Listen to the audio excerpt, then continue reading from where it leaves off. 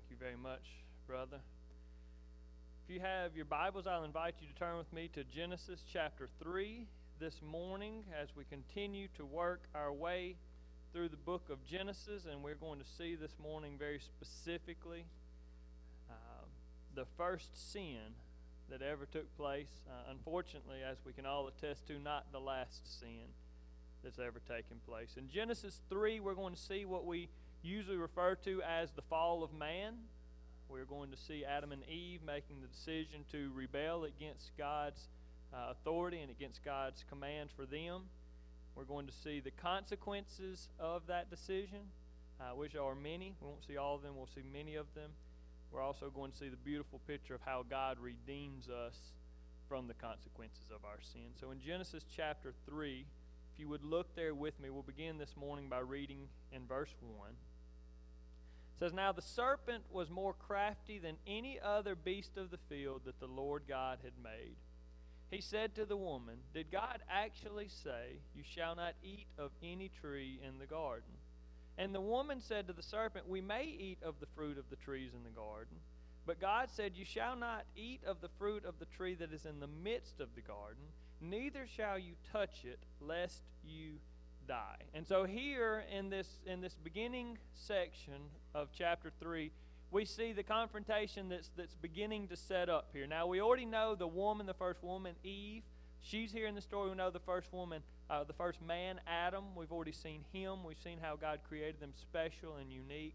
We've already seen God. He will be one that we'll see in this chapter. But here in the first verse, we're introduced to a new individual, a new person, a new personality that we haven't seen yet. And it's simply described as the serpent. Now, let me go ahead and start by saying the serpent, which I know there's a lot of intrigue around the serpent. There's a lot of questions about how he operates and the things that he does and while he's there. That's what we're going to cover next week.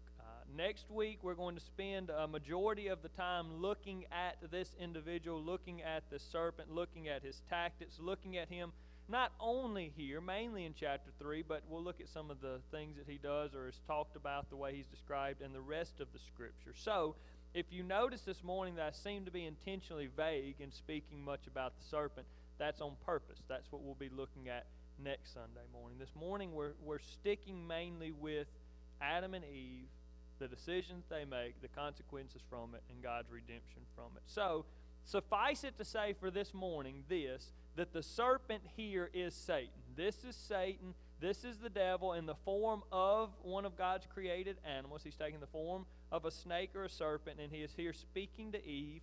And in this first section, there's a good bit of talk about what God said.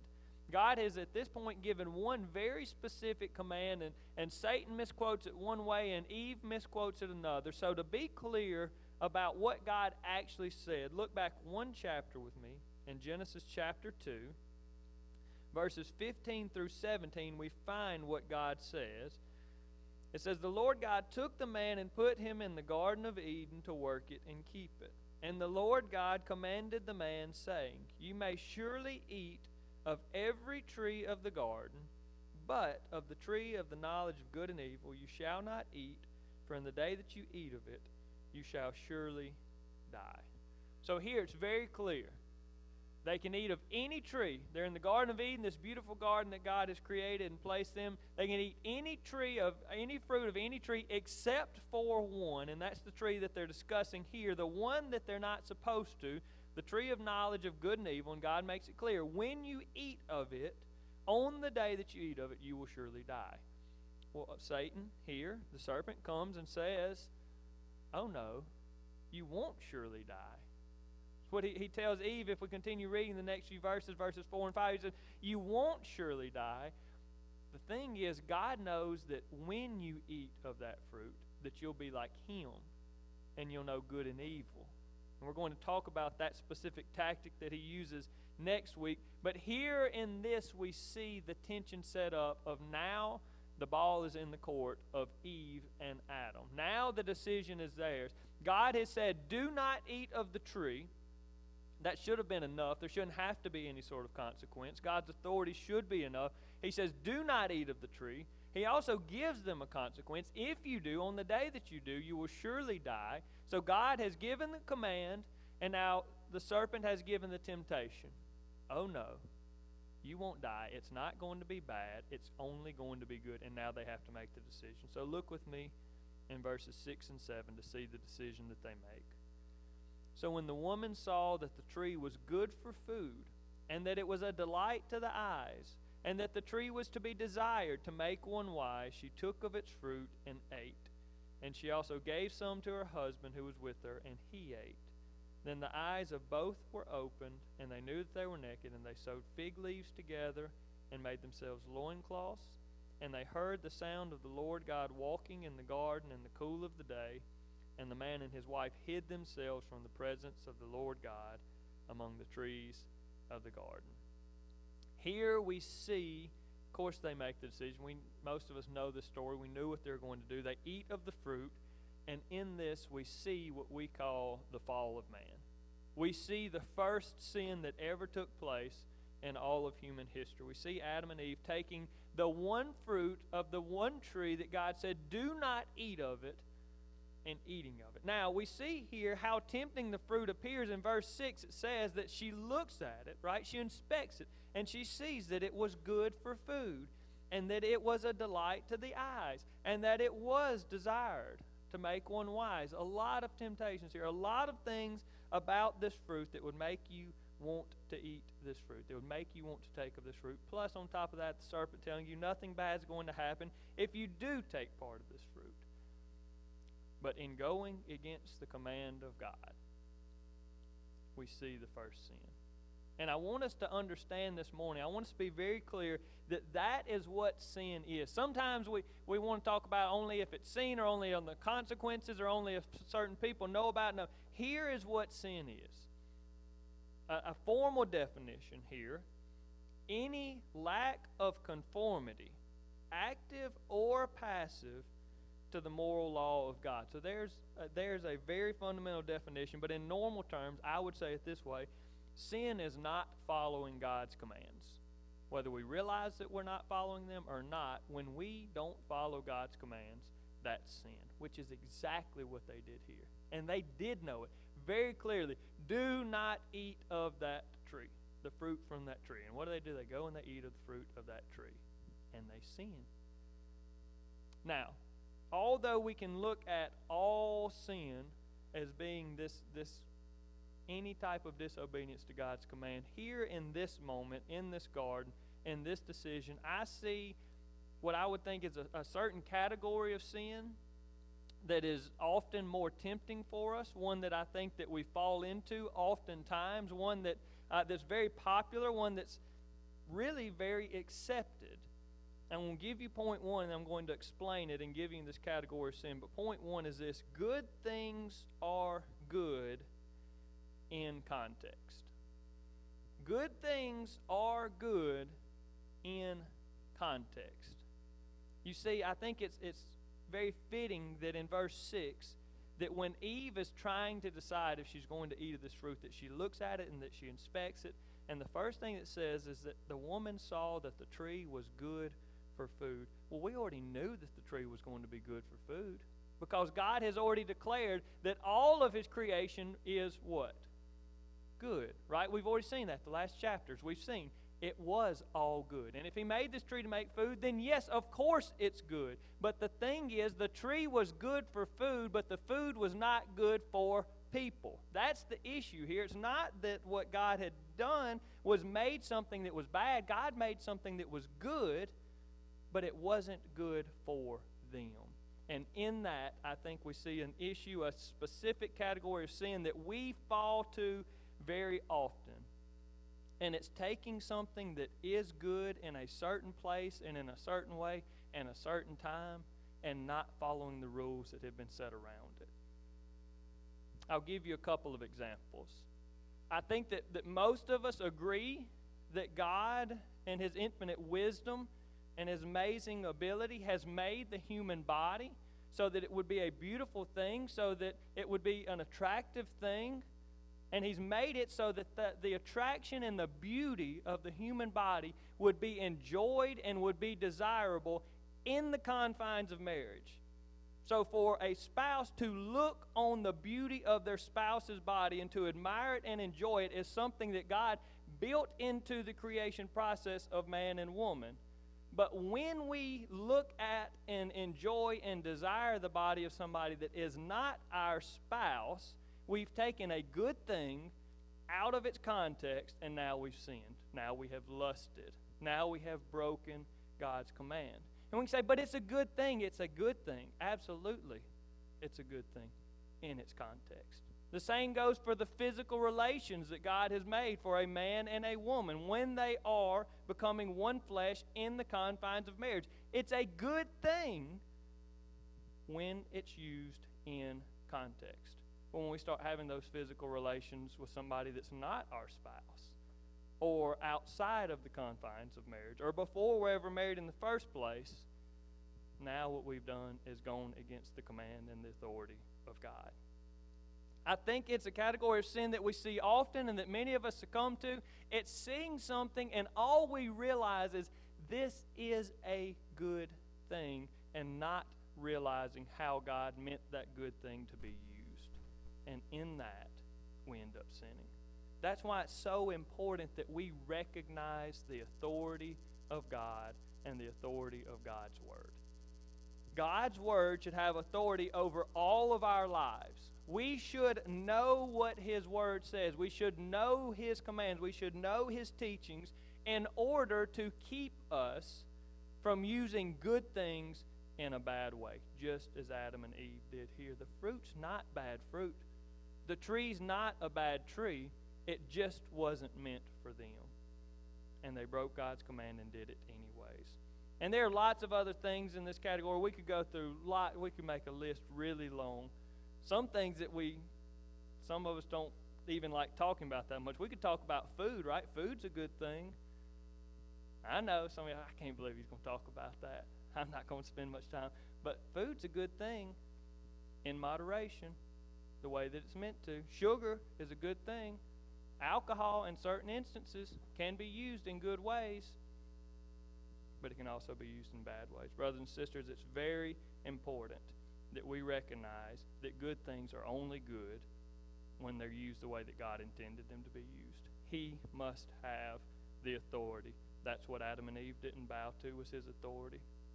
So let's look now to see what are the consequences of their sin. We saw two here in verses 7 and verse 8. Verse 7, we saw that they recognized that they were naked, and now they're ashamed of their nakedness, and so they make clothes for themselves, where before we saw in chapter 2 clearly that they knew that they were naked and that they were not ashamed. It says they were naked and they were not ashamed. That was clear. Now there's a shame. There's a shame that has come with this knowledge of good and evil. Verse 8, we see them hiding from God. There's been no reason for them to hide from God before. But now, because they've sinned, because they have gone against His authority, because they didn't follow His command, they are hiding from the God that made them in His very own image. Then look with me in verses 16 and 17 as we see more of the consequences. To the woman, this is God giving them the consequences of their sin. To the woman He said, I will surely multiply your pain and childbearing. In pain you shall bring forth children. Your desire shall be for your husband, and he shall rule over you. And to Adam He said, because you have listened to the voice of your wife, and have eaten of the tree of which I commanded you, you shall not eat of it. Cursed is the ground because of you. In pain you shall eat of it all the days of your life. Thorns and thistles it shall bring forth for you, and you shall eat the plants of the field by the sweat of your face, and shall eat bread till you return to the ground, for you were taken from it you were taken. For you are dust, and to dust you shall return. Here we see more consequences. We see the pain multiplied for women in childbirth. We see the desire of being for her husband to rule over her. We see for the man here, we see that he's going to have to work, and now the ground is going to bring forth weeds and thorns and thistles and things that it wasn't going to before in the garden. And so now we have all of these consequences.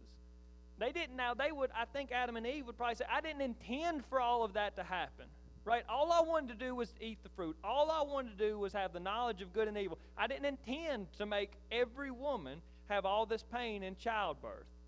I didn't intend Adam would say, for the ground to be cursed and now start bringing forth weeds and thorns and thistles and make us have to work more than we're going to have to work. I didn't mean for all that to happen, but in that we see the reminder that sin has very harmful consequences, and sin often has very unintended consequences. Point 2, sin has harmful consequences. And I know these sound bad. Now, I know part of it I can't understand. I can't understand how bad the pain of childbirth is. I'll go ahead and admit it. I don't make a living by working a garden and farm, so I don't exactly understand these specific consequences as well as some of you do. But I do understand this. What I would say to you is the worst consequence of sin, and it was the original thing that Adam and Eve were warned about. It was the first thing that they were warned was going to happen, and it was, you shall surely die. And now many people have read this chapter and said, did God lie because they ate the fruit and they didn't die? Not physically on that day. They didn't die. But I think Ephesians chapter 2, you don't have to turn there. I think we have this for you. But in Ephesians chapter 2, verses 1 and 2, I think we get a good glimpse of the type of death that God was talking about here. In Ephesians 2, verses 1 and 2, Paul said, speaking to sinful people, and you were dead in the trespasses and sins in which you once walked, following the course of this world, following the prince of the power of the air, the spirit that is now at work, and the sons of disobedience. And I'll tell you that those descriptions are talking about Satan. Whenever it says following the prince of the power of the air, following the course of this world, the spirit that's now at work in the sons of disobedience, that's Satan. And when we follow his temptations and when we follow the trail that he has for us, what we do is we take part in trespasses and sins. And what Paul tells us there and what Genesis chapter 3 shows us is that spiritual death results from sin. When we sin, we die spiritually. What does that mean? Point 3, sin separates us from God. That's what it means to be spiritually dead. Is that you are separated from God. That when you sin, it causes a separation between you and God. It severs the relationship between you and God. Sin does that for all of us, and it does it for Adam and Eve as well. And for them, we can see a beautiful, not beautiful, but a clear picture of what that looks like. Because not only do we see them hiding from God, not only do we see them expelled from the garden, but we see later the consequences of their sin being spiritual in nature as well. So for them, we see the picture so clearly because we see it physically and spiritually. They were in the garden. They were walking with God. They were spending time with God physically, and now they're not doing that anymore. They're hiding from God. They are banned from the garden. They are sent out from the place that they were spending time with God, and spiritually they have died as well. But the truth is, it didn't just happen for Adam and Eve. That's why the fall of man is such a terrible thing, is because we're told in Romans chapter 5 that sin entered the world through one man, Adam, but that death, spiritual death, spread to all men and all women because all of us sinned as well. See, we inherit the sinful nature from Adam, from his original sin, as it's called. We inherit that, but then we all sin as well. And in Romans chapter 5 it says, in verse 12, but death has spread to all people because all sin. And so the greatest consequence of sin that Adam and Eve had to deal with was being separated from God, and it's one that you and I deal with as well. Every one of us has sinned.